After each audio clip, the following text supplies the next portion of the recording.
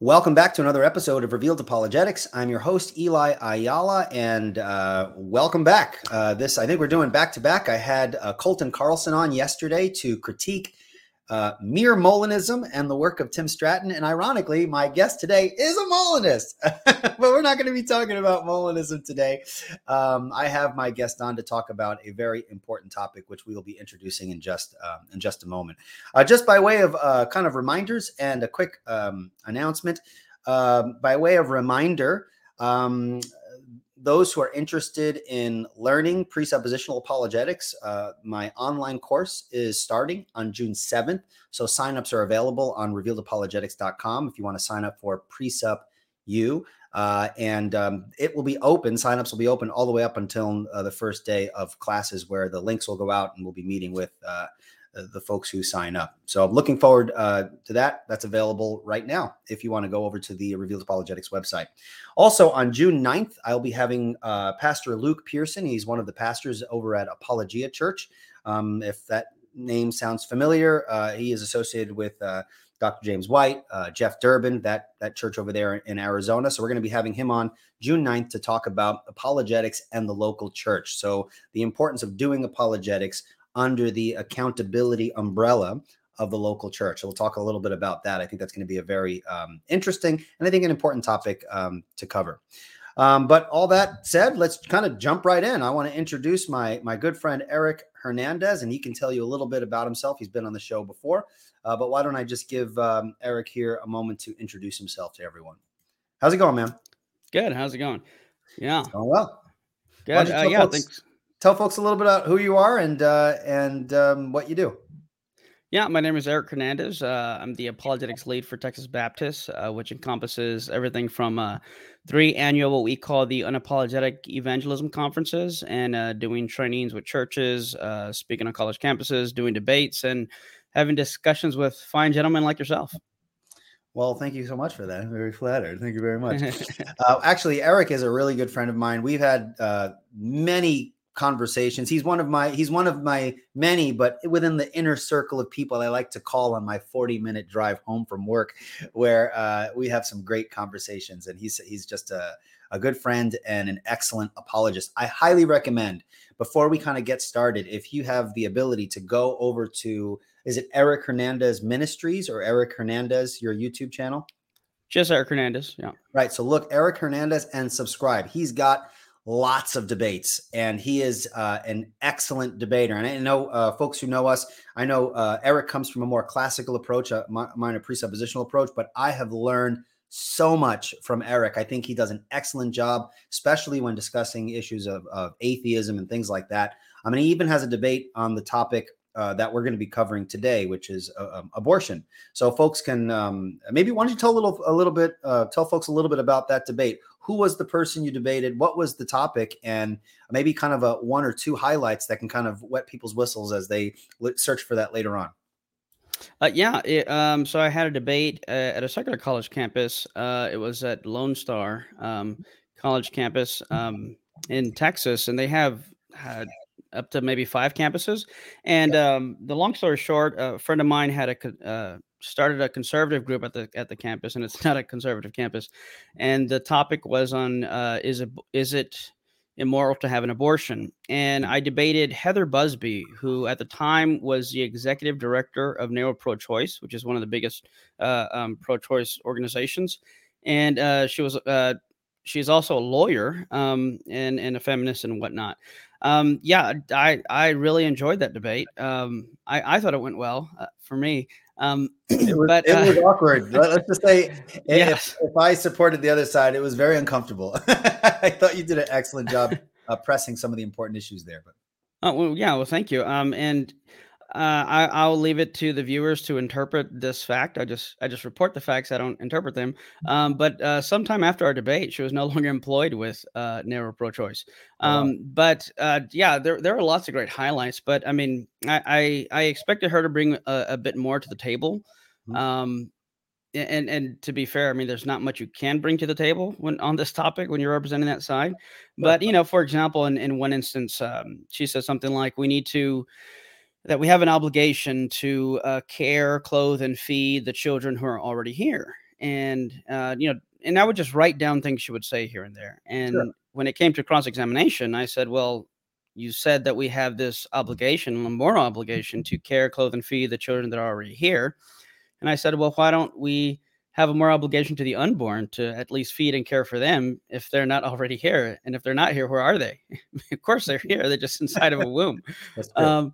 And then one of my favorites was just kind of piecing together a few things she said throughout her opening. And at one point, she said something to the extent that we should have equal rights across the board, whether you're gay, straight, transgender, homosexual, etc. And then later on, she said that we have an obligation to support a woman's decision when they have an abortion, even if we disagree with that woman's decision, because at the end of the day, it's up to her. It's her choice. It's her decision. Sure. So in the cross-examine, I just confirmed that she did say those two things. And I said, okay, I have a hypothetical question for you. Suppose a woman of a particular religion approaches you and wants an abortion. And I asked that because she also runs like a charity, if you can call it that, Okay. that it's an organization that will pay for a woman's abortion if they cannot afford it. So I said, let's say this religious woman approaches you, and let's suppose we have the technology that can not only tell you the sex of the baby, but could even tell you the baby's sexual orientation. Sure. Now, so she comes up to you and she says, I just found out I'm going to have a boy or girl, but I also found out that my baby's going to be born gay and I don't want a gay baby. And so I said, now in this instance, would you still be pro-choice? Because if you say yes, then you're implicitly okay with killing someone just because they're gay. But if you say no, then you're going against a woman's decision, which according to your standards should be respected and supported no matter what. So would you still be pro-choice in this instance? She took a few seconds to respond and, kind of laughed nervously. And her response was, that technology doesn't exist. And people laughed. And I said, well, of course, it's a hypothetical. And I said, but let's run with that. Let's suppose it didn't exist even in this scenario. And let's even take it a step further and say she was lied to by her pastor. Okay. Regardless of how she came to this, according to you, it is still her decision, her choice. And you said earlier, you have to support a decision, even if it goes against, what you personally would do. So again, would you still be pro-choice in this instance?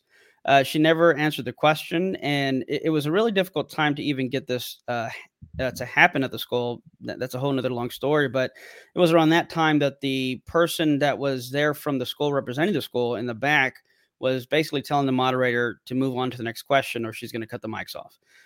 So it got heated, got heated, not in the sense that we're yelling at each other, but I mean, you could just feel the awkwardness. Sure. But it went really great. And there were some other interesting results of that. From a larger perspective, the school derecognized the organization that put this together and said, you can no longer meet on campus. Oh, and wow. Basically my friend took the school to court, so to speak, with the Alliance Defending Freedom lawyers, those Christian lawyers who stand up in these kind of situations. And long story short, the school was forced to, first of all, put them back and recognize them as a student organization, and to also make it equal for all organizations across all their campuses. Because, for example, the school would give the student organizations a certain amount of money. And I think they gave my friend like maybe $1,000 a year. And he one day went to visit the LGBT group and asked, how much do y'all get? And they got like $2,500 a year. So, there was some obvious bias going on. And now, I think everybody got a flat, I don't know, 1,000 or something like that across the board. So he upset a lot of people, but, everything was made, a fair and equal across those groups. So, and then on the other hand, afterwards, I got to talk to a lot of young ladies and students of that, that came to that debate.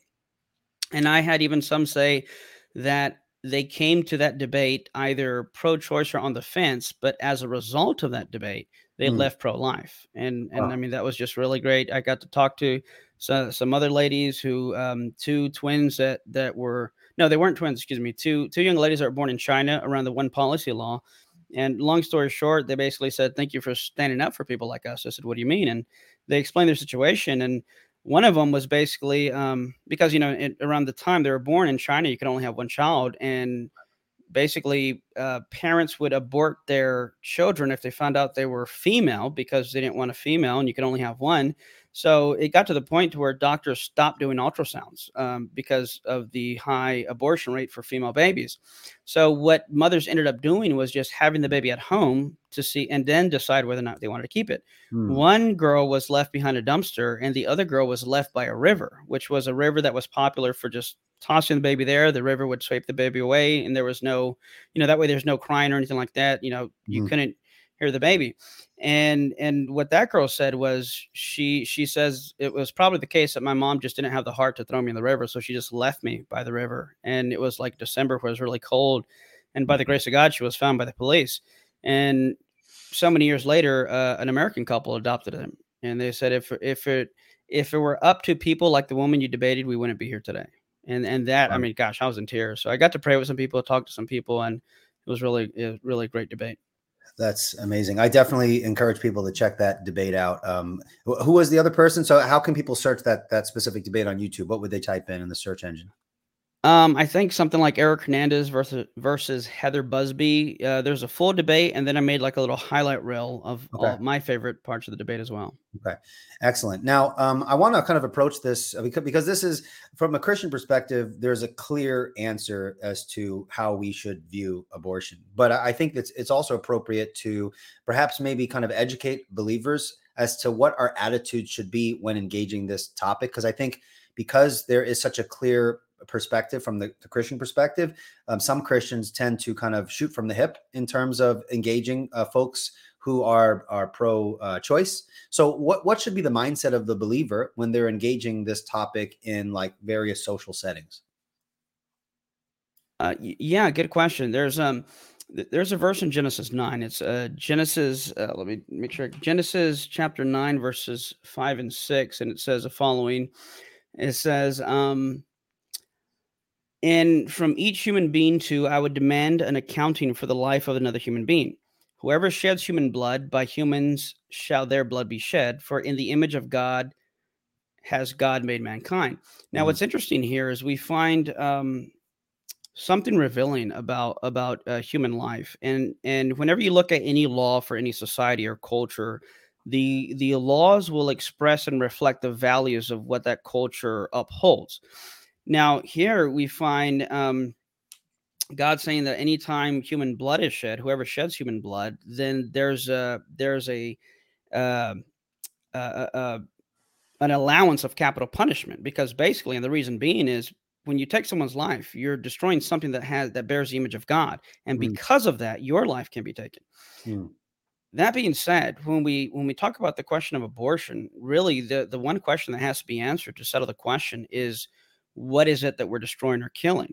mm, I like the way I've heard Greg Coco use this illustration. He says, suppose you're washing the dishes with your back turned, and your son or daughter approaches you from behind and says, "Mom or Dad, can I kill it?"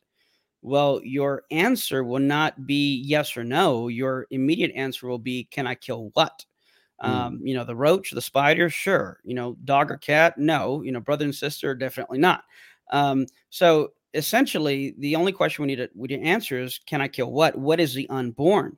And we can go to some quotes later, but essentially, the way Coco puts it is that if the unborn are not human persons, then I mean, really, why is this an issue? In other words, no one asked permission to cut their toenails or cut their hair, and if abortion is not taking the life of an innocent unborn human person, well then, have as many as you want, go for it. I don't mm. have a moral dilemma when I pull weeds from my garden. Correct. So the way Coco puts it is that if the unborn are not human persons, then no, if he says, yeah, if the unborn are not human persons, then no justification is necessary. But if the unborn are human persons, that no justification is sufficient. So when it comes to that, if going back to the biblical perspective, if this is human life, well, then biblically speaking, God has a lot to say about that. So Sure. much so that he told these people in the Old Testament, if you take human life, then your life can be taken, specifically because you are taking something that bears the image of God. Mm, Another interesting passage, in Psalms 137, verse 8 and 9. I've heard Dan Barker quote the second verse a lot. okay. And here's what verse 9 says. It says, "Happy is the one who seizes your infants and dashes them against the rocks." And of course, Dan Barker jumps on that and says this is God condoning, killing babies or being happy about babies and how sick this is, yada, yada. If he would just read one more verse above that, you see the context for this. So in verse 8, it says, daughter Babylon, doomed to destruction. Happy is the one who repays you according to what you have done to us. Then he says, happy is the one who seizes your infants and dashes them against rocks. Now, what does this mean? In these ancient times, when the Babylonians would go seize a city, one of their tactics for not only taking over the city, but literally mocking the god that this city worshiped, would be to grab the infants by the ankles and slam their heads against rocks, because that was their way of saying, your God is so puny that he cannot even protect the most vulnerable among you. So what the psalmist here is doing is reflecting back on the time when this happened to Israel. And that's why it says in verse 8, you came and did this to us. And then he says, you know what? One day someone's going to be happy to do that to you. In other words, you're going to be judged for this. God's going to judge you for this. And one day, just like you did to our infants, someone's going to be happy to do that to yours. So there's some lots, and there's lots more to say just about the biblical principle. But at the end of the day, we're made in God's image. Every life bears God's image, and there is no, and we'll also get into this. It's not as if the image of God starts when you take your first breath, or at this point and whatnot. Being a human being, a human person, is a non-degreed property. Anyone who's heard me talk about the soul will be familiar with that. For those who are not, in philosophy, you have degreed properties and non-degreed properties. Okay. A degreed property is a property like being hard or loud. These are properties that can fluctuate or change and exist in various percentages or degrees. By contrast, a non-degreed property is a property that cannot fluctuate or change. It's an all or nothing kind of thing. So the property of being even, the number 2 and the number 6 are both even numbers. They have the property of being even, but the number 6 is not more even than the number 2. Because evenness is a non-degreed property. It's all or nothing. Okay. I would say the same applies to being a human person. You don't gradually become a human person. Being a person, that property is a property that you either have or don't have. It's not a degreed property, and we'll get into unpacking that a little bit more later. So all that to say, if the unborn are human beings, and if Christianity is true, which we, of course, would argue and believe that it is, sure, well, then every human life bears the image of God. And this is not something that we should take lightly. There are some things, like if I'm on Facebook, there are some things, or even just in social settings, if I hear someone talking about something, there are some times where I won't say anything just because, I don't know, I'm running late, or I just don't think it's worth the effort to talk about, or, maybe it is a serious issue, but I know it has so much political baggage to it. And sometimes I'll just often not even comment or speak up about some topics. And I won't mention which those are because I don't want anyone to take this the wrong way. Okay. But when it comes to the topic like abortion, this is a topic I don't think any Christian can be silent on. I don't see how any Christian could be silent on this. When you see this from God's perspective, that you're destroying something that bears God's image, by all means, we should be standing up and saying something about this. And the truth is on our side, just like the truth of Christianity, the truth of God's existence, the truth of the soul. The evidence, all the stuff that backs it up is on our side, and we should be saying something about it. Mm-hmm. Okay, so you mentioned like the image of God. You mentioned these things of like value. What happens when you have someone who doesn't believe in God, and so they're saying, yeah, that sounds great, but I don't believe what you believe in, so stop trying to impose your beliefs on me. This should be my choice. How would we interact with someone like that? Yeah, great question. So now let's take it to a perspective where we're dealing with non-believers. So in that debate that I had, my argument wasn't a quote religious argument, and that's something that's odd to me when I see people saying, "Oh, keep your Bible, your religion isn't an argument against abortion or anything like that." Well, I don't need to use those, and nor do I expect the unbeliever to abide by the word of God. So sure. I'm not going to hold a believer to that standard. Second, you have atheists who are pro-life. I know of an atheist who's an acquaintance of mine. You know, we've met once or twice for lunch, and he's very much pro-life, and he's an atheist. So you can't say that these atheists are using biblical verses to be pro-life. Mm-hmm. On top of that, I always like to quote Braxton Hunter here, who's friends of ours, and he says, abortion is not a political issue. It is a moral issue that has been politicized. Mm. So when it comes to abortion, I mean, depending on who you're talking to, first and foremost, for the most part, people are going to agree that human life is valuable. I mean, gosh, just look at the political arena and how much everybody is wanting to say that I'm valuable because I identify as this, that, or the other. Sure. So there's something of value to human life. And even you look at the Constitution, I mean, we have this right to life, liberty, and the pursuit of happiness. So that right to life, and where do we get that? Well, it's an undeniable right endowed by our Creator. That's, again, those aren't my words. This is, government here. So if every human life, if human life has a right to life, if human beings have a right to life, well, the question is, what is the unborn? Well, if the unborn are human beings, well, then it applies. I mean, it's that simple. It applies that they have a right to life as well. Now, when it comes to the question of abortion, people can disagree on different levels. You can have, for example, factual disagreements. And this is also good to find out where the person you're talking to may disagree. So, for example, I have no problem eating a hamburger, right? I don't have a problem eating meat. Okay. But let's say someone in the East, let's say of a Hindu religion or some other religion similar to that, would have a problem morally eating meat. Or now, Alec O'Connor. Right. Yeah. Sure. Yeah. Right. You don't have to go to the East. There are people here in the, in the West. So. Yeah, well, this won't particularly apply to him, but yeah, that's a whole another point to get at. But now, why do people, though, these Hindus, why would they have an aversion to eating meat? Well, because they hold to the moral belief that it is wrong to eat grandma. Now, you and I also believe it's wrong to eat grandma.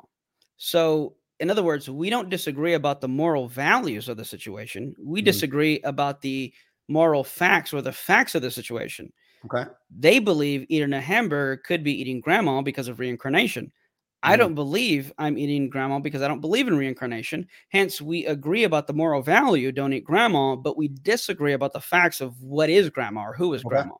On the other hand, you can have a difference of moral values. So, one person may say, well, it is immoral to take human life, whereas the other person may say, no, I don't think it is immoral to take human life for any given reason. So there's a difference there, would actually be a difference of moral values. But then on a third level, you can have an agreement of the moral values, an agreement of the moral facts, and yet disagree about the priority. So we can both agree that the unborn are human persons. We can both agree it is wrong to take innocent human life, but then we would disagree on which right or which value takes precedence, the bodily autonomy or the life of the unborn human person. Okay. And then that's where a disagreement can lie. So you can have a disagreement of facts, a disagreement of the moral values, or a disagreement of the priority of the values. And that's kind of where I would start with someone when it comes to that question. Sure. Excellent. Well, I'm sure there's a lot to unpack. I could technically ask a bunch of objections as to how would a Christian respond to various arguments in favor of abortion. But I know that you have a presentation that actually will cover these in great detail, and I think will be very beneficial to people. I guess I only have one more question before we can get into that. Is what about people who? Because I know it's not people who have abortions. They're not all like these self-centered people that want to have a sexually liberated lifestyle and they don't want the responsibility. There are people who actually genuinely have health concerns, that they know beforehand that if the baby is born, the baby's going to have certain disorders that's going to make life very difficult for the baby. And so when you have situations like that, how would we engage that sort of argument where someone says, well, hey, I'm doing this because I'm trying to have the interest of the baby in mind. The baby's going to be born with disabilities, or it's things like that. How would we engage that? And then that'll be my last question before I allow you to kind of unpack your presentation, where you go into much more details as to how to navigate this terrain. Yeah, good question. So A few things is so first let me say this too is that what I'll be presenting, and now keep it brief so we can take questions. Sure. um it can apply to anybody, Christian or not. In other words, you don't have to be a Christian to use what I'm going to present. Right. Now what you're referring to is often about the mother's health being at risk. Mhm. Now Well, or the Dr. baby, Murphy, or the baby. or So it's the sure, or baby's the health. baby. Right. Okay. Yeah.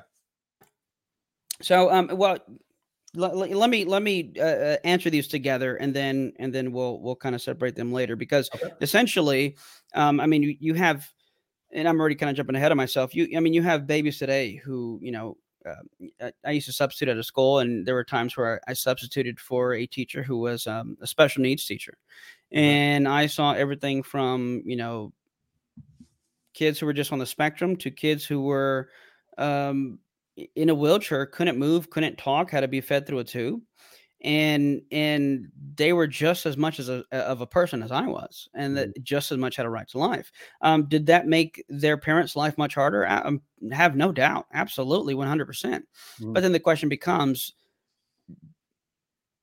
is inconvenience, if you will, does that become a right or justification for taking the life of an innocent human person? And of course, we would Sure. say no.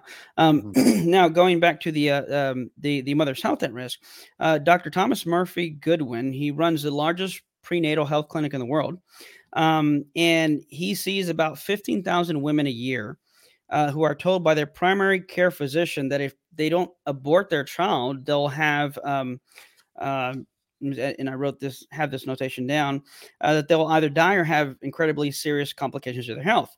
Now, he says out of the 15 to 16,000 he sees a year, only 1 to 2 cases of that year actually require ending the pregnancy to save the mother's life, or in situations of grave health. I mean, Okay. this, in other words, this is not something that is like an epidemic that people think it is. On top of that, you have gosh, it was, and I'm trying to look for the statistic here.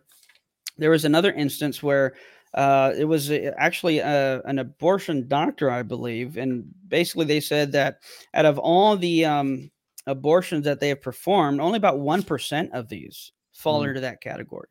Okay. And that's a very, very, I mean, 1% is a very small category. Well, can I It, step in real quick? I do yeah, apologize please. because I guess this, if we wanted to push it a little bit, Sure. okay. So it's 1%. So in the cases of 1%, should the mother in that case have the right to choose to terminate the birth in that 1%? Yeah, so good question. So here's where I would differentiate between an abortion and something like this case. So first and foremost, we have to we label actions as moral and immoral, not just by what is going on, but by Mhm. the intent of the action. So Okay. for example, if a suicide bomber straps bombs to his chest and blows himself up, we call that a suicide. But if a soldier jumps on a grenade to save his fellow soldiers and comrades, we call that a sacrifice. Okay. So the in any situation, the intent. So let me jump into my slides if you don't mind, Yeah. because that's Well, yeah. I apologize if my no, question it's kind of okay. jumped ahead. If you want to jump into your slides, I can sit back and you can explain that, unpack it, because I'm sure your slides will answer a lot of questions. And I just want to encourage folks who are listening, if you have a question, like every show towards the back end, we go through the questions, or Eric in this case will be going through the questions, and so please preface your question with question, because this will be a great opportunity to ask your super duper hard question on abortion. It's definitely a difficult topic to navigate, so so I encourage you guys to ask away, but go for it. So would you like me to share the screen now here? Yeah. Okay, there we go. Okay.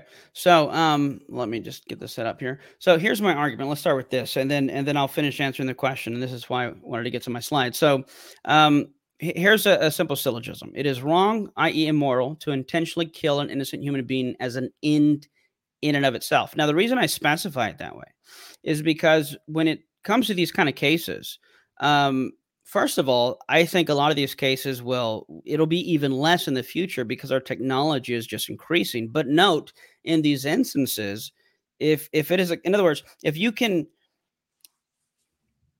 in some of these, okay, consider something like an ectopic pregnancy. This is where the baby is not in the proper place it should be. I think it's in like the fallopian tubes.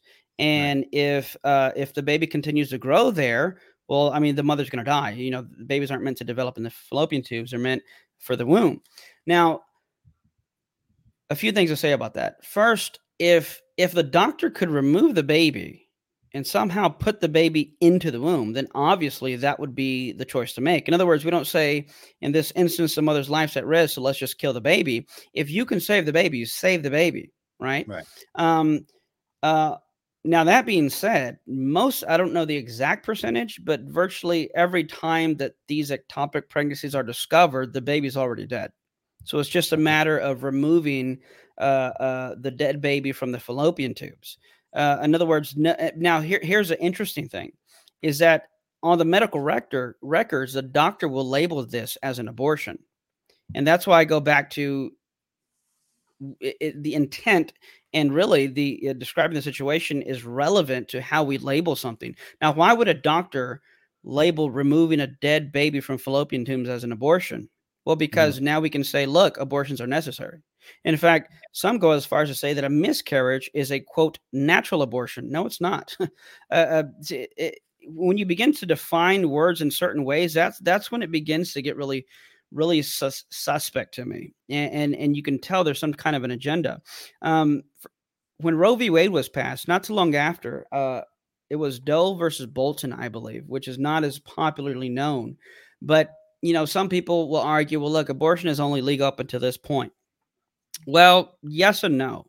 In that other case, Doe versus Bolton, I forget the exact wording on how, and I can look it up if you want me to, but basically it said that abortions are allowed at any stage if the mother's health is at risk. Right. And here's another reason this is important. A few sentences later, it actually defines what they mean by the mother's health. And mother's health ranges anything from physical health, emotional health, mental health, and implicitly even financial health. Oh, wow. So if I'm 9 months pregnant, well, I will never be 9 months pregnant, but if a person is 9 months pregnant and they just feel, let's say, anxiety, and you know, here's another thing. The doctor, first of all, doesn't even need to verify this. If a lady 9 months pregnant says, my emotional health is at risk if I go through this pregnancy, well then there you go. The health of the mother's at risk, and you can perform the abortion legally. It's simply a word. If the person just expresses any of these things, that's enough to kind of go ahead with it. Yes, exactly. Okay. Wow. And that's what a lot of people don't realize. And here's the crazy thing is the doctor doesn't have to report this to anybody. And on top of that, the doctor she's talking to is not a psychologist, is not a therapist. They don't know how to assess whether or not this is actually the case. Sure. All they do is say, okay, well, your health's at risk. Let's go through with it. And legally speaking, at any stage, they can perform the abortion. So the reason I say killing an innocent human being as an end in and of itself is because I'm trying to differentiate between the cases in which perhaps the technology is not yet there to save the baby versus situations where, let's just be blunt, either convenience or because they feel that they can't handle the situation, as if not being able to handle the situation, whatever that means, justifies killing your child. So premise one, it is wrong, i.e. immoral, to innocently kill an innocent human being as an end in and of itself. And again, going back to what I said earlier, I would not label these instances where you're removing the baby to save the mother's life as a, quote, abortion, just like I wouldn't label a soldier jumping on a grenade to save his comrades as a suicide. The intent is to save the mother's life, and the doctor should do everything they can to save the baby's life. And if they can't, it is an unfortunate byproduct of saving the mother's life, but it is not the intent and end to kill the child's life. And that is the difference. Okay. So premise two, abortion intentionally kills an innocent human being as an end in and of itself. Therefore, abortion is morally wrong. Now, I mean, just plain and simple. I mean, I think when it comes to the question of abortion, and let me not be too cold-hearted here. I think it's an easy question to answer intellectually, but not an emotionally easy question to accept, and there's a difference. As apologists, philosophers, there's instances where you're like, yeah, this would be the moral thing to do, even if I may feel uncomfortable about it. So intellectually, I think we can answer that. Emotionally is where really the problem lies. But here's where we're going to look at kind of what I've already started talking about. So the question again being, what is the unborn? Here's a quote from an embryology textbook. It says, the development of a human being begins with fertilization, a process by which two highly specialized cells, the spermatozoon from the male and the oocyte from the female, unite to give rise to a new organism, the zygote. Now, this is clearly stating, and this is not a religious text. This is not an anti-abortion book. This is embryology 101, if you will, stating that from the beginning, from conception, you have a new living human being. This is what the science tells us. Here's another textbook on embryology. It says a zygote is the beginning of a new human being. Human development begins at fertilization. This highly specialized, totipotent cell marks the beginning of each of us as a unique individual. Once more, I cannot stress enough, this is an embryology textbook. Right. That people studying this will read. This is not something that is, comes from propaganda. This is just pure science. Now, here's where it gets a little interesting because, this is, in other words, these were neutral books, if you will. Now, let me quote from some pro-abortionist doctors. Warren Hearn wrote a book called Abortion Practice. Last I heard, this is the only textbook on abortion that has a single author, and it is a textbook on how to perform abortions. So this is an abortionist speaking here. And he says in the beginning of the book, we have reached a point in this particular technology where there is no possibility of denying an act of destruction. It is before one's eyes. The sensations of dismemberment flow to the forceps like an electrical current. Again, this is a textbook on performing abortions. Just being as blunt as possible. Ronald Dworkin, also an abortionist, wrote this book. And in his book, on like the first page, one of the first sentence or two, he says, abortion, which means deliberately killing a developing human embryo. And later on in the same sentence, it says this is a choice for death. So they make, no hesitation to admit this. Another popular pro-abortion advocate says, I have always frankly admitted that abortion I'm going to stop you in the middle of the quote. This is a pro-abortion quote. Yes. Okay. Camille Paglia, I forget how to pronounce her last name, but she's a huge advocate in this. And in fact, I don't know if it was her or the other one who was saying, we got to stop saying this is not a human being because it's only hurting our case. Let me finish the quote first. She says, I have always frankly admitted that abortion is murder, the extermination of the powerless by the powerful, which results in the annihilation of concrete individuals and not just clumps of insensate tissue. Wow. One abortionist says we have to stop pretending like we're not killing a human being, because what's happening is, these people are looking at ultrasounds. They're looking at these pictures of their babies, and it's clear it's a human being. And when we argue that it's not a human person, we only hurt ourselves. Let's just state up front it is and go from there, pretty much. Wow. Well, you've heard me talk about this. In America, if you kill a bald eagle egg, you get fined $10,000. An unhatched, not fully developed bald eagle. How much? $10,000. Wow, I didn't know. Okay, wow, that's a lot. So yeah, in America, if you destroy a bald eagle egg, again, an undeveloped, unhatched, still developing bald eagle embryo, you will get fined up to $10,000.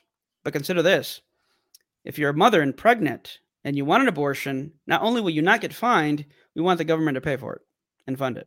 Wow. So here's what's sad is when you think about this, and I'm not trying to make an emotional argument here. I'm simply saying, let's look at this objectively and see if this even makes sense, rationally speaking. You would think that the safest place for an unborn child to be is in their mother's womb. I mean, it should be. That should be the safest place. It's a place that God created for them to develop and be safe and protected. But sadly, in this country, the safest place that a child could be is in an unhatched bald eagle egg. I mean, let that sink in. If you're in your mother's womb, you can be killed and the government can pay for it. But if we put the babies in bald eagle eggs, they'll be safe. I mean, this is so, I'm trying not to curse here. This is so backwards. That's like my goodness, this is a rationale of our country here. Now, let's get into the case here. Anytime I talk about abortion, I always use what I call the SLED test, because first we have the science that says this is an unborn human person. That's human life from the beginning, from conception. This is in the medical textbooks, and this is admitted openly by the doctors and pro-abortion advocates and doctors who perform abortions. So someone may say, okay, but there's a difference between a baby in the womb and a fully developed human person. And yes and amen. Yes, there are differences. However, here's the question. Although there are differences between you at this stage and you as an adult, the question becomes, are these differences significant justifications for killing you inside the womb, but not killing you outside the womb? Mm-hmm. And here's we come to what's known as the SLED test. I wrote the name somewhere, the guy who came up with this, but here's a SLED test. It's an acronym that stands for size, level of development, environment, and degree of dependency. Now, basically, anytime I go, in fact, on my YouTube channel, I have a video on this where I'm speaking at a secular college campus, and I said, any arguments you give me in favor of abortion, I'm going to tell you right now the approach I'm going to take. Any argument for abortion is going to fall under one of these four categories: size, level of development, environment, and degree of dependency. And really, these are the four main differences that stand between us in the womb and us outside the womb.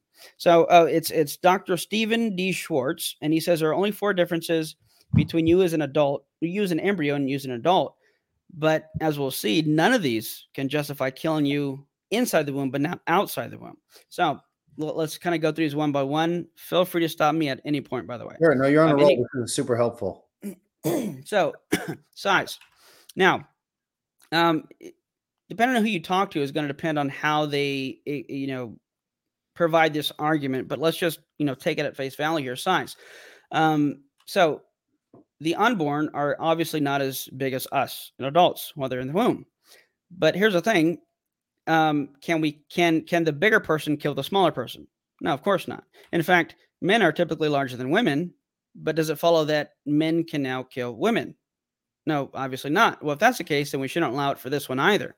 In my arguments for the soul, I kind of make a similar argument about grounding personhood. And I say something like, if we ground value in being a person, being a human person, and if being a human person is grounded in our mass and matter, well, the same principle applies. Men typically have more mass and matter than women.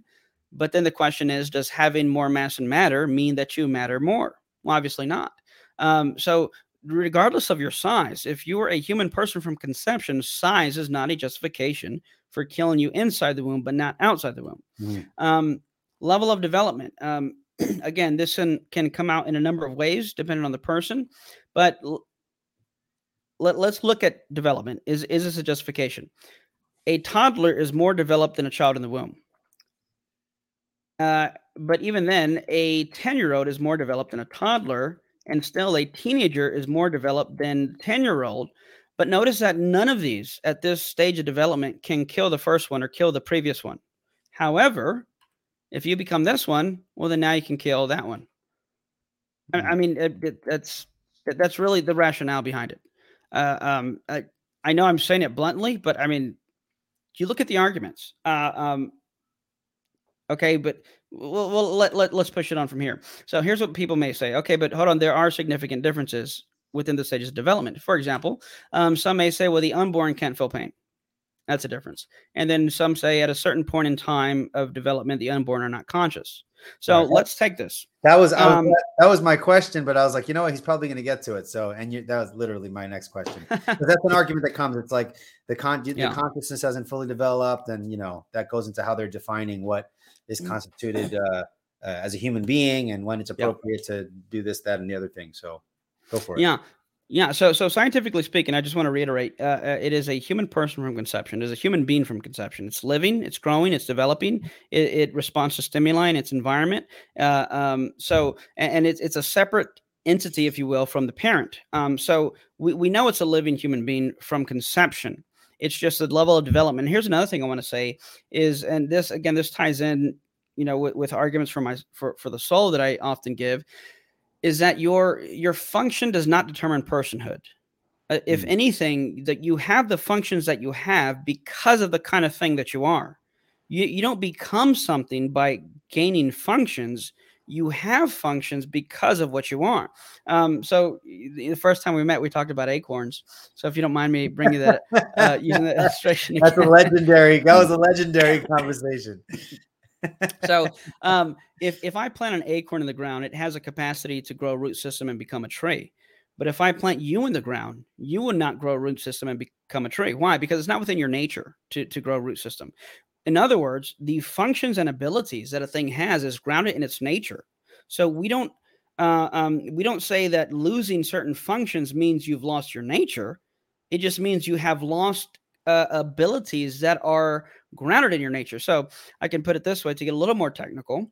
You have actualized capacities and you have ultimate capacities. So when my son is 4 years old, he can speak, but he's still working on his grammar, right? He's still working on putting sentences together in a grammatically appropriate way. But a few years ago, let's say he couldn't talk at all.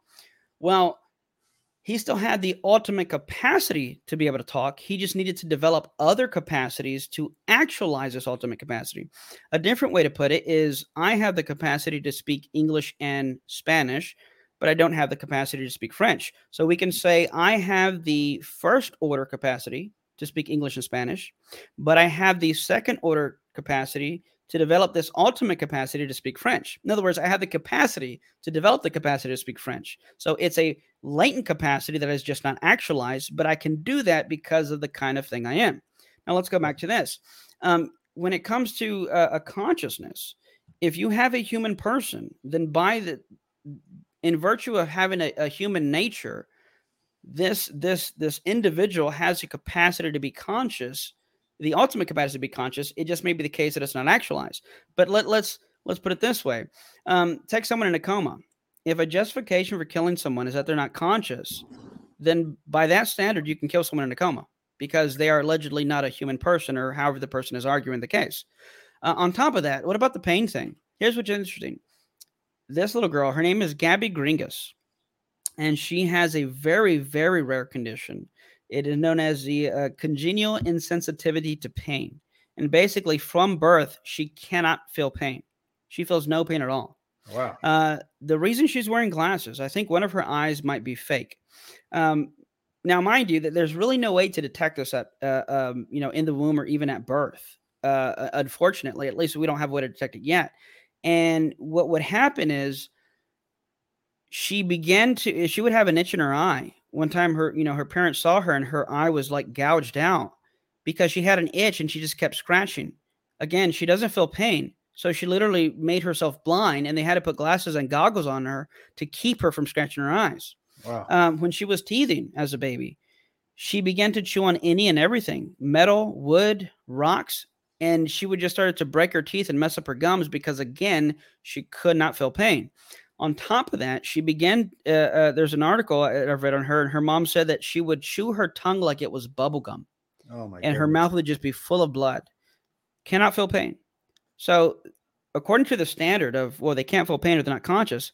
Well, the moment someone like this goes into a coma, or you have someone like Gabby Gringas, well, then all bets are off. Go for it. Because according to this argument, that if the unborn are not conscious or can't feel pain, we can kill them. Well, here's a candidate. Or again, take someone to coma, take someone to sleep. However you want to hash that out, we clearly have this reductio ad absurdum with this. Sure. So more to say there, level of development, environment. Now, here's another category of arguments is oftentimes, when you really talk to someone, at the end of the day, the argument seems to be, well, they're not born yet, which alludes to the environment for the unborn. Now, imagine this.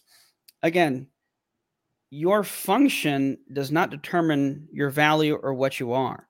So your environment, essentially, let's say it's your location.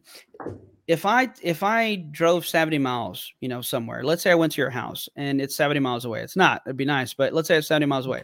If I drive 70 miles, does that change the kind of thing I am? No. As you know, one of my dirty little secrets was before I got with Texas Baptist, I used to dumpster dive. right? These retail stores would throw away perfectly good in the box new stuff. And if you knew when to go, you can go in the back, and it's not illegal, and at least not in this state. And I would pull out these perfectly brand new items from retail stores, and I'd sell them at a garage sale on eBay. And interestingly, I use that as a way to provide for my family for some months.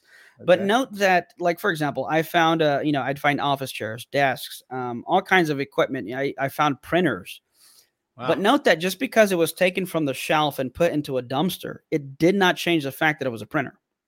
Because the location did not determine the kind of thing it was. So if driving 70 miles doesn't change my location or value, well, then how can we explain traveling 7 inches through a birth canal? How does that change the value? Yeah. Or what this unborn child is? It's a human person. So let's put it this way. Suppose you have this doctor's office, and to the right of the room, you have this mother at 21 weeks pregnant. And on the other side, you have a mother that just gave birth at 21 weeks. Now, the reason I say this is because we'll get into this with the next one as well. The level of viability is also an argument you would hear. Well, abortions are legal only up until the baby is viable, which we've already talked about how that can be, how there's wiggle room and loopholes to that. To that restriction of when the abortion can occur.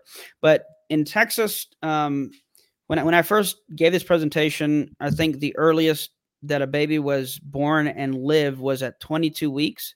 But not too long ago, there was a baby born in I may have been in Texas at 21 weeks and 4 days. Oh. So that is like the record. Of course, no one's trying to beat the record, but that 21 weeks and 4 days, and the baby survived. Now. You have here, let's say 21 weeks on the right side, 21 weeks in the womb. On the left side, 21 weeks develop outside the womb. Now imagine a doctor walks into the room. If the doctor kills the baby on the left side, he goes to jail. But if the doctor kills the baby on the right side, he gets paid for doing his job. What's the difference? Location, the environment. One's in the womb, one's outside the womb, but they are at the same level of development. Well, what if they say that, well, the difference is that one has the consent of the mother, who should have a right over that decision, and the other doesn't have a consent of the mother, who has a right to that decision? Yeah, so that's I'll touch more on those kind of things towards the end, but let's address this here. Okay. So if a doctor, let's say this doctor is has a consent of the mother. And on the mother's way to the doctor's office, let's say the doctor's running late, and let's say he's a little bit drunk. And he's running late, so he's speeding, and he coincidentally happens to come at the same stoplight of this pregnant mother going on her way to meet him for an abortion, and he runs a stoplight, hits her, and ends up killing the baby. This woman can legally sue him for vehicular manslaughter for killing her baby, when just 10 minutes later, he would have gotten paid for doing it within a doctor's office. Wow. So, yeah. You put them in weird scenarios, the point comes across. You don't really think about it at first until you kind of come up with these interesting scenarios to test the consistency of the standard. Yeah. I think that's important there. Yeah. So, so environment, obviously not a justification. Degree of dependency, goes back to viability. So here are 3 human beings that each have a degree of dependency on someone else for their continued existence. Which one of them should we kill first? Or how about this question? Which one can we legally kill? Well, just one. This one.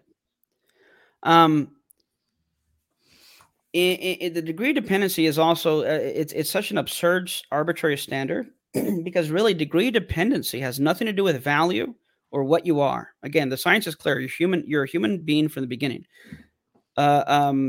Level of viability has nothing to do with either of those two things. And here's what's interesting, because some people argue, well, we can have abortions up until the age or level of viability. Well, in America, that's about 21 to 22 weeks is the level the development of viability, age of viability. I'm thinking age of accountability. I'm confusing these. Level of viability. What happens when you do theology along with all this other stuff? Yeah. So level of viability, 21, 22 weeks in America. But if you go to the Middle East, like in Bangladesh, the level of viability is at 38 weeks. So here's another one of those peculiar situations. If it's only legal to have an abortion up into level of viability, then suppose you have a woman in Texas who is 22 weeks pregnant. Legally speaking, she cannot get an abortion, and let's set aside the health issue. She can't get abortion legally. So she hops on a plane, flies to the Middle East, goes to Bangladesh, and now the level of viability is 38 weeks, and now she can legally have an abortion. In other words, the level of viability is not a degree of value or personhood. It's really a reflection of our technological abilities. Has nothing to do with anything that's relevant to whether or not we should be killing these innocent human beings. So on top of that, there's an alliteration phrase. It's blood, breast, or bottle. Any child is going to be dependent on one of those three things: blood, breast, or bottle. It just depends on what level of development. In the womb, obviously, blood when the baby's born, breast, and soon after that, bottle, because at all these stages, this baby is going to depend on its mother because it can't feed itself. So it's not as if when the baby's born, automatically it's just independent and able to survive on its own. And that's how you'll hear it phrased oftentimes. Well, up until the baby can survive on its own. Name me one baby that comes out of the womb and goes and gets a job and survives on its own. Right. My body, my choice. They'll say, well, the baby's using my body. Well, sure, the baby is, but when the baby's born, it's still going to use your body. I guarantee you, ask any mother, your wife, y'all have some kids. I guarantee you when the baby was born, she's like, okay, I'm free. I could just sleep as long as I want. Don't have to feed. No, the baby is still using your body, your energy, your time, your money, etc. So I know of no baby that pops out of the womb and is just independent, unless, of course, you're this baby. But other than that, I know of no. Let me interrupt you. Your slides are awesome. Like when you have your little scenario, suppose there's a doctor and then magically your doctor just pops up on the screen. That's very, very well done. I appreciate that. I'm sure it's visually stimulating for those who are watching. So, well, thank you. So not this. So, again, just to reiterate, kind of recap, you have 4 differences, according to Dr. Stephen Schwartz. There are only 4 differences between you as an embryo and you as an adult, and none of these differences justify killing you in the womb, but not outside the womb. Now, with that being said, and here's where just open it up wherever you want to go from here. Is the next tactic I use when discussing this is what I've heard called trotting out the toddler. Any argument that you give me in favor of abortion, I'm going to, quote, trot out the 2-month-old toddler or the 2-year-old toddler. And I'm going to say, let's take the principle of the argument you just gave me and let's apply it to this 2-month-old toddler. Can I use your argument to kill this toddler? If the answer is no, then it cannot apply for abortion either. So here's an example. Suppose, let's take the main ones. And I can stop sharing here. Okay. Let's take the main argument. Here's an argument. Let's say, baby's deformities or something like that. Well, let's say this mother has a 2-month-old baby and on the way home gets in an accident and the baby becomes deformed, mentally damaged, etc. Can she kill this baby? No. Okay, well, why can you do that inside the womb? Well, they might say, well, because it's in the womb. Well, what's that? Well, that's environment, right? Doesn't work. Well, it's not as developed. In other words, you go through that SLED test. Or how about this? What about in cases of rape? And again, intellectually speaking, the answers are easy. Emotionally, this is where it can get difficult for some. Sure. Just like the emotional problem of evil and the logical problem of evil. Yeah. The logical problem of evil is solved. Alvin Plantinga is accredited for solving that. But when it comes to the emotional problem, well, that's a case-by-case basis for each person. So let's say in cases of rape, they say, well, I don't want to, every time I see this baby, I'll have this memory, this and that. Well, killing the baby is not going to take away the memory of the rape. And the problem is not that she's pregnant. The problem is that she's raped. The problem is not the baby. The problem is the rapist. And ironically, I've heard people say, well, I'm totally against capital punishment. Well, what about if someone rapes a woman? No, I'm not in favor of capital punishment for that either. Oh, okay. So you're against capital punishment, even in cases of rape, unless of course you're the baby, then you're for it. I mean, seriously, like we're gonna kill the baby. Anyways, Yeah. So poverty, same thing. So here's what I like to do. I say let's take all of these and put them into one scenario. Suppose tomorrow I get fired. Let's say hypothetically, Leighton watches this and he's like, "You did a horrible job. We're gonna let you go." So I get fired, and then on my way home, I look at my bank, and somehow someone hacked into my bank account and took all my money. And then on top of that, when I get home, I find out that my wife and children, God forbid, knock on wood, knock on the Bible, whatever, they got in a terrible car accident. And my children are disfigured, dismembered. There's some brain damage. And then when I see my wife at the hospital, and she comes out of her coma, she says, "Hey, I might as well tell you, these children aren't yours. Let's even say, she was raped X amount of years ago, and these children aren't yours, but I've never told you." Wow. Now you have rape. Let's even say it was by a family member. You have rape, incest, poverty, dismemberment, anything else you want to throw into the scenario. Can she or can I kill my children? No. Well, then why do we allow it inside the womb? Yeah. Right. Because, and I've heard people, emotionally speaking, I had one lady, try to really, she just doubled down, but she just doubled down and say, well, if a woman is raped, how can you force her? Yada, yada, yada. I know of someone personally, excuse me, that was, I know of someone personally that was raped and didn't know it till later. Especially with, these date rape drugs and whatnot. And this person told me that, she got in a fight with whoever she was with at the time. And she went out, whatever, had some drinks. And then the next day she woke up in someone's house, didn't know whose it was, but, just kind of left. Or it was a friend's house, something to that extent. And when she went to the female doctor about a month or so later, I don't know how long it was, as they were examining her, they said, I thought you said you haven't been intimate with anyone. She said, "No, I haven't." "Well, it looks like you have. When was the last time?" "It was this long ago." And says, "Well, what happened around," basically she explained the situation, and the doctor said, "Well, I hate to break it to you, but you were raped." And she didn't know it.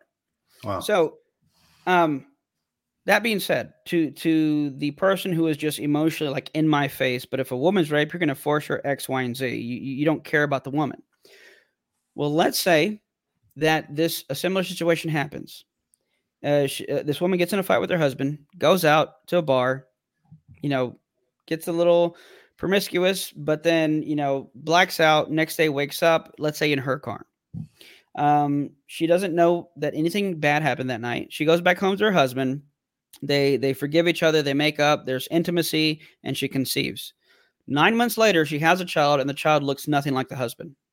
And she finds out quickly she was raped that night. She just didn't know it. So now she has a child that is already born that was conceived and birthed from rape. Can she kill the child? And when I was talking to this person, they said, no, she can't do that. Why? Because it was born. Well, wait a minute. I thought your argument was that you cannot force a woman to live with this experience by having the child.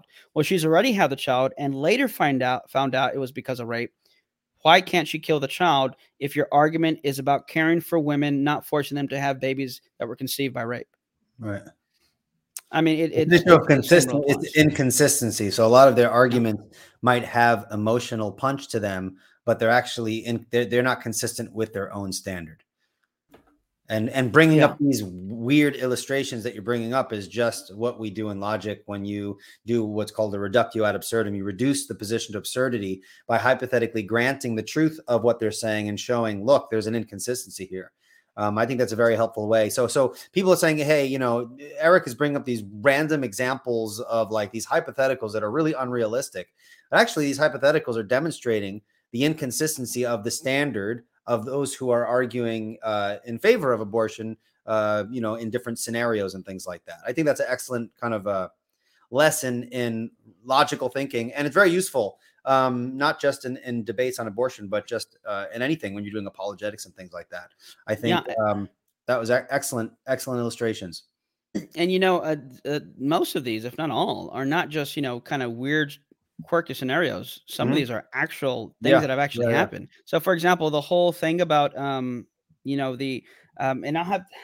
if you want, I can send you the citations for it. But there was an instance where a woman who was either getting an abortion or was undecided about keeping the baby did get in a car accident, and in her insurance policy, unborn children were covered under her insurance policy. So by claiming that by being pregnant and showing that her baby died as a result of the car wreck, she was able to get lots and lots of money from the insurance because the other person who was at fault for the car wreck killed a member of her family. Wow. Now, that implicitly shows even inconsistency within the law, because if this woman decides to not have the baby, well, it's no longer a family member and you can kill it. Right. Unfortunately, some states have realized this inconsistency, and now it's almost verbatim. The laws is now something like, well, it's a human person if the mother decides she wants to keep it. Right. Well, then it changes that. So right. Yeah, so these examples, I mean, they're while they are quirky and weird, they're real life situations in many instances, and there's right. so many other ones that of cases that have happened. No, I won't go there. We'll just go for questions because there's a lot of interesting things. But what is funny is that when you go to the other side, they do have these really weird, almost never in a million years would happen type of situations. Mm-hmm. Just about everyone I've mentioned have happened. But here's an argument against abortion. It's called the violinist. Have you heard it? No. The violinist argument? No. Nope. Okay. And just as a heads up, Eric, heads up, after you make this point, I do want to go into the questions. And for this purpose, I don't want this to go too long for the reason that I actually want people to watch it. Some of my videos go up to like 2 hours. This, I think, is such an important conversation, and you covered so much ground. I want to make sure that it's a sufficient length that most people be comfortable kind of plowing through it, because I think it's really important. So after this, we'll kind of move to the questions and wrap things up, because I think you've captured very well the wide range of arguments and objections that we might encounter. So I hope that's okay. Oh, no, yeah. Well, I'll tell you what, let's just go ahead and go to there. And if we have time, I'll cover that, because it's an argument I'll have to first explain and unpack. Okay. And since I haven't brought it up yet, let's just go to the questions. Okay. All right. Thank you for that. And again, folks, if you guys have been enjoying this conversation, I mean, it's very informative. I hope you're also thinking from an apologetics mindset. Don't just concentrate on the points he's making. Try to kind of pick up the mental route he's taking, how he's rationalizing and thinking about these things. That's a really good way to kind of practice thinking rationally and doing what we talk about a lot in this channel with respect to presuppositionalism and stuff like that, like internal critiques. So he's doing a very good job at internally critiquing a lot of these perspectives. So just keep that in mind. All right. So first question here is from Jose Rivera. He asks, how would you answer, why does being made in the image of God give humans value? So if you were to say, hey, we're made in the image of God, and someone says, all right, cool. So what does that have to do with anything? Yeah, well, if I'm talking to a non-believer, I wouldn't necessarily use that argument. Okay. Because in other words, do I believe we're made in the image of God? Yes. Would I use that as an argument against the non-believer? No. And you and I, Eli, may disagree here. That's perfectly fine. But I won't quote a Bible verse to an atheist, so to speak, because they don't believe the Bible. To me, at least, that's like quoting the Quran to make someone, become a Muslim. If someone quotes the Quran to me, it's not going to make me, drop to my knees and give my life to Allah. Now, from a Christian perspective, well, I mean, obviously we trust in special revelation, and I mean, really, that's the final authority. All we need to say is special revelation. What does God say about this? And of course, if God is a maximally perfect being, a maximally great being who has infinite value, then bearing His image gives us intrinsic value by virtue of the fact that we're made in His image. In other words, because He is so maximally great and perfect, then us even being having a part of Him, if I can say that loosely, gives us that intrinsic value that separates us from anything and everything else from creation. So that would be the nutshell there. Okay. All right. Thank you for that. Jay asks, Eric, your atheist friend who is pro-life, what is the fundamental moral standard they are arguing from? Yeah, I haven't. So when I was talking to him, we didn't go too much into that because one, I mean, if an atheist is going to agree with me on something this important, I'm not going to try to, argue him out of it, because let's say I convince him there's no moral standard. He's like, oh, okay, you're right. Well, then forget it, But okay. What I did instead Yeah, what I did instead was just listen to him, hear him out, which I think Yeah. a lot of Christians don't do very well. Is Sure. they don't listen. Sure. And I asked him, but I did ask him why, and it was interesting. And without going into details, and not that you know the person, but he's a single father, Mm. and basically, if I'm not mistaken, I don't know if it was wife or girlfriend he was with, I think maybe didn't want to keep the child. I don't want to get the details wrong, but Sure. basically he said, "Look, have the baby, and I'll take it. I'll take the baby." And he says his daughter's his best friend, so he's very much pro life because of just how personal it is to him Okay. and his story. All right, thank you for that. Neeland asks, he makes a statement. Neeland makes a statement. We should just label people as eagles, then problem solved. It would be more Yeah. safer as eagles. I think that's an interesting point there. Yeah. Let's see here. Viet Mai says, should abortion be criminalized? What if someone argues that abortion shouldn't be criminalized because women seek illegal means to abort the baby, which is harmful to women?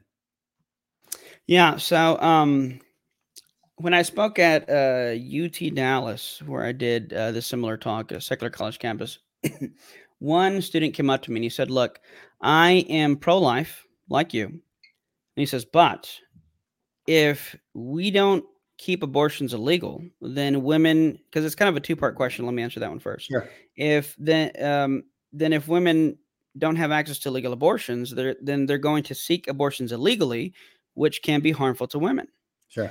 So, in the book that I'm writing on witnessing to non-believers, I kind of use this as an example of how to use questions to implicitly make a point, and even to kind of throw the ball back in their court. So the first thing I did was I reworded his position, but I did it strategically. I pulled the fluff away from his question, and it's not disingenuous, because I really do want to make sure I understand a person before I answer them. So I said, before I answer your question, let me see if I understand your question correctly. Are you telling me that if we don't allow women to legally kill their unborn children, then they might harm themselves when they illegally try to kill their unborn children? Is that what you're asking? And he said, "Oh, that's a good point." And I said, "Well, I haven't made a point. I'm just making sure I understand the question." Just repeating what you said. Yeah, I mean, I'm just repeating what you said. I just taking away the fluff. And then I said, "Okay, but let's do this. Let's take the principle of your argument and apply it to the different scenario. Because if you reject the principle for this scenario, then you're going to have to reject it for abortion as well." Okay. I said, let's suppose I were able to pull up all the statistics, and show you, here are the statistics of how many burglars are injured when they break into homes. This guy in, 2005, lost his arm when he broke through the window. This guy, broke his ankle when he jumped the fence. This guy got bit by a dog, yada, yada. And guess what? But they only hurt themselves because burglary is illegal. Now, if we legalize burglary, then these criminals won't hurt themselves. Now, do you agree with this argument? This was his response. He said, "No, because they're just trying to hurt people." And I said, "Exactly. And what does abortion do? It doesn't just hurt someone, it kills someone." Right. So if you don't accept this principle for this argument, then it shouldn't apply to yours either. Right. Now, should abortion be criminalized? Great question. So first, let me say this to those pro-lifers and our Christian brothers and sisters who are listening. Before I answer the question, don't allow a separate issue to somehow serve or pretend to be a rebuttal to anything you've said. Okay. Because I can answer this one of two ways. Let's say someone says, "Well, if you're against abortion, should it be criminalized?" I could say, "I don't know." But that doesn't answer the question of whether or not we're dealing with an unborn human person, because if we're dealing with an unborn human person, my argument stands, and it's immoral and should be illegal. Okay. I mean, in other words, these are two separate questions. My case against abortion does not stand or fall on me knowing whether or not it should be criminalized. Okay. Now, that being said, I think it should be made illegal, and if illegal, should it be criminalized? Probably. Mm-hmm. Now, here's the disclaimer, if you will. Unfortunately, if you look at the statistics, most of the women, at least that have reported that we know of, because you always have those women who either don't report it or whatever. Sure. They go through severe mental anguish, depression, regret over this decision. So that's the first thing I'd say. Second, unfortunately, most women don't know what's going on, or they don't understand what's going on. Mm-hmm. I've heard stories of women who've had abortions thinking it's not a person. It's not a human being. It was only at the second week of yada yada yada. And they go hear a talk on abortion, or they go or read the literature for themselves, and they just kind of die inside and say, I didn't know I was doing that. I didn't know that's what I did. And to those believers listening, be gentle with people who have gone through this. Let the Holy Spirit do the convicting. I'll put it that way. And let us do the loving. When we have someone who's gone through this, and I've always made a point to do that when I've done talks on that. I'll stop in the middle and say, look, if you've had one, I'm not here to condemn you or judge you. It's not my job. That's the Holy Spirit's job. Mm-hmm. But I am here to let you know that there's forgiveness that can only be found in Christ. Sure. And I make sure to emphasize that. So I say that to say, a lot of these women don't know what's going on. And really, I don't know how many years ago, the abortion rate really dropped drastically. And it wasn't because churches became better equipped to respond. It wasn't because apologists were just amazing at this. It was because of the invention of ultrasounds. And the invention of ultrasounds made it real and gave a visual representation that you are killing an unborn human being that is still developing.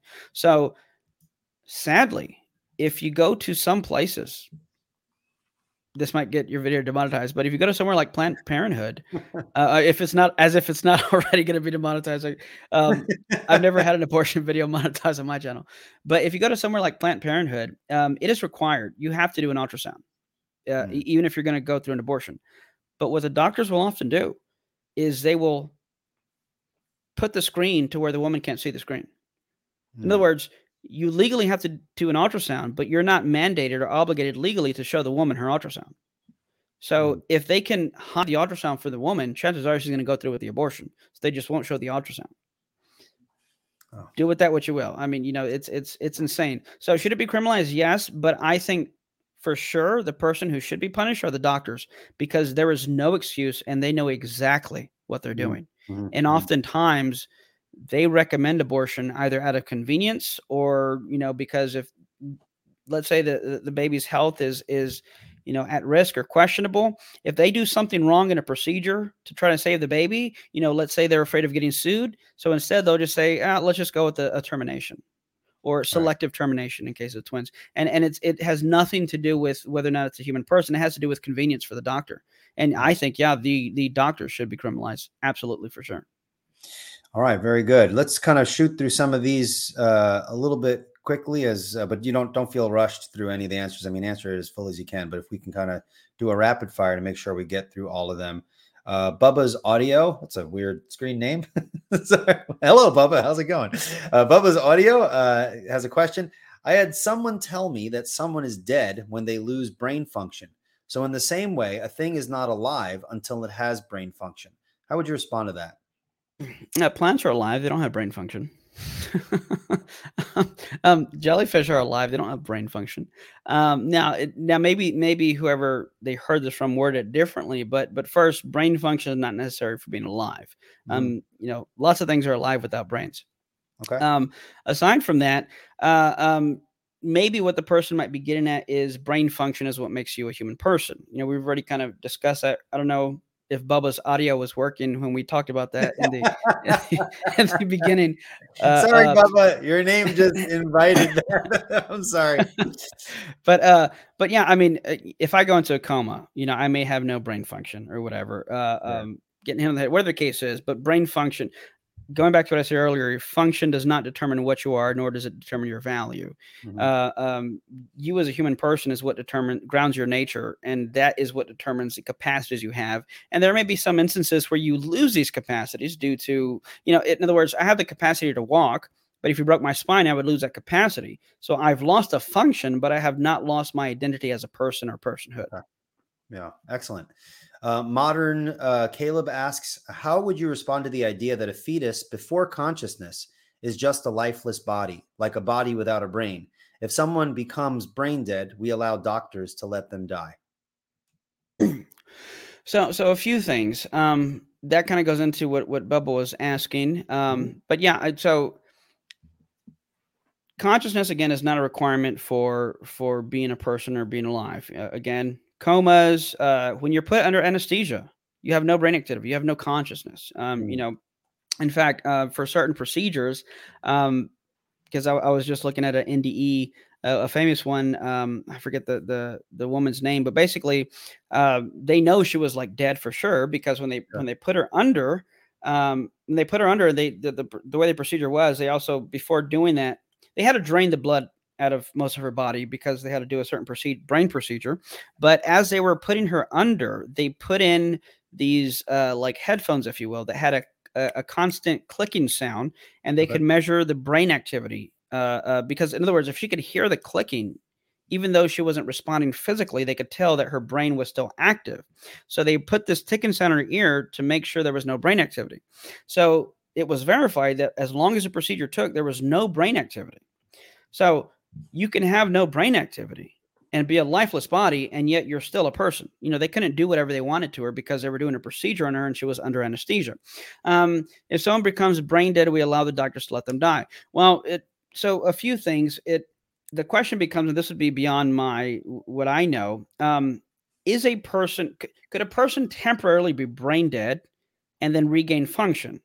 Well, if that's the case, well, then perhaps maybe they were dead and they were resuscitated. Or maybe they've just, again, something happened to where, just like, again, anesthesia, you have no brain activity, but you're still there. They've just put you under. Coma, same thing. However, on the other side, I will say this. If a person, as going back to the soul stuff, as you know, I define the soul as an immaterial substance. Substances would be first movers. They respond to environment and stimulation. So if a person's heart is still beating, even though they're unconscious, and I'm just using one example, then we know that the person's still there. But if you have a body where the only thing that is working and moving is due to a machine, if the machine is making my lungs move, if the machine is making my heart beat, and if the machine is doing everything, I would say the person's already gone. So it's not a matter of letting them die. They're already dead. And it's just a machine moving a corpse, so to speak. Sure. So in those, now, where does that line draw? I don't ask me, that would be for the doctors to tell us, when that happens. But if by brain dead, someone assumes they're dead, well, then again, they're not letting them die. They're already dead. Now, again, this does not apply to a developing child, because we know it is in a stage of developing. It is at a stage of continuing its growth and responding to its environment. It's alive. It's growing, and we know the end product of it. We know it's a human being. It's a unique individual human being. It's not the parent's DNA. It's not the mother or father's DNA. It's a different sex, oftentimes, as the mother. So we know this is a separate individual, developing, living, growing human being, which is far different than any of these things that we've talked about. All right, excellent. Well, I think this is a good place to stop. I want to thank everyone who kind of sent in their questions. I do apologize if we didn't get to your question. I think, Eric, you did an excellent job, that presentation. I might even just make a short little snippets from this interview, because there were some points where you just really kind of nailed a really important point down that I think would be useful for people to get. So hopefully this is not too long, that people will see like, hey, an hour and 20 something minutes. I think I can do that. Very important topic. And I think Eric does a great job explaining how a Christian or anyone who is pro-life might respond to pro-choicers. So again, as 1 Peter chapter 3, verse 15 tells us, that when we are being always prepared to give a reason for the hope that's in us, let us engage in these issues with gentleness and respect. I know it can be very difficult because of the nature of the topic, but we honor Christ when we engage with those with whom we disagree. When we do so in a way that honors Christ and is consistent with the scriptures that we're trying to defend. So, Eric, thank you so much for coming on and explaining all this and taking questions. Are there any other resources that you could point people to if they want to go deeper into defending the pro-life position, and maybe from a Christian perspective? I know that it can apply to non-Christians as well, but what sort of resources can you point people to? Yeah. So Scott Klusendorf, I forget the name of his ministry, and hopefully he doesn't get mad at me for forgetting, but he does a great job. I mean, he has great resources. It's Yeah, I would just, for the sake of time, look him up. Scott Klusendorf. His ministry is, and of course, I don't see it when I Google his name. I just see articles about him. Uh, I'll have to give it them. But Scott Klusendorf does great stuff. He's done quite a few debates on abortion. I would highly recommend checking out his content. Megan Alman, I think she usually does Biola on the Road, and she does great talks on abortion. Stand to Reason has great stuff on that. I know Greg Kokel, Tim Barnett, Alan Schleman, all those other great guys, even some of the newer guys. And I don't know if they've done talks on abortion, but I know all these other guys have. In fact, when I was preparing for my debate, I kind of, messaged them and, was asking some questions in preparation. So any of those ministries would have great resources for that. And I would also say, to Christians, find a local crisis pregnancy center. And, maybe you won't ever, do a debate on abortion, or maybe you might not talk to someone who's has a pro-abortion position, but you can go to your local pregnancy center, crisis pregnancy center, donate money, donate time, donate what they need. In other words, fight it on all fronts, because we need as all hands on deck as we can get. Thank you for that. And folks, also Apologia Studios with Jeff Durbin, his ministry, they're doing a lot of great work in this area. So you guys can definitely check out the YouTube channel there and the website. So once again, Eric, thank you so much for your time. Guys who are listening in, ladies and gentlemen, thank you so much for your time and sending in your questions. Life Training Institute. I looked at, okay. I went to his Facebook profile, prolifetraining.com, president of Life Training Institute and author of The Case for Life. Right. Well, thank you for that. We'll definitely check out those resources and definitely subscribe to Eric's YouTube channel. He's got a lot of great resources there. And if you found this conversation helpful, please share the video and have conversations with people and really engage on this very important topic, but do so with gentleness and respect. Well, that's it for this episode, guys. Thank you so much. And once again, thank you so much, Eric. I appreciate your friendship and I appreciate learning from you. You've got a lot of great things to say. So God is definitely using you, and I hope that he continues to do so and that your ministry is a fruitful one. Amen. All righty. Take care, guys, and God bless. Bye-bye.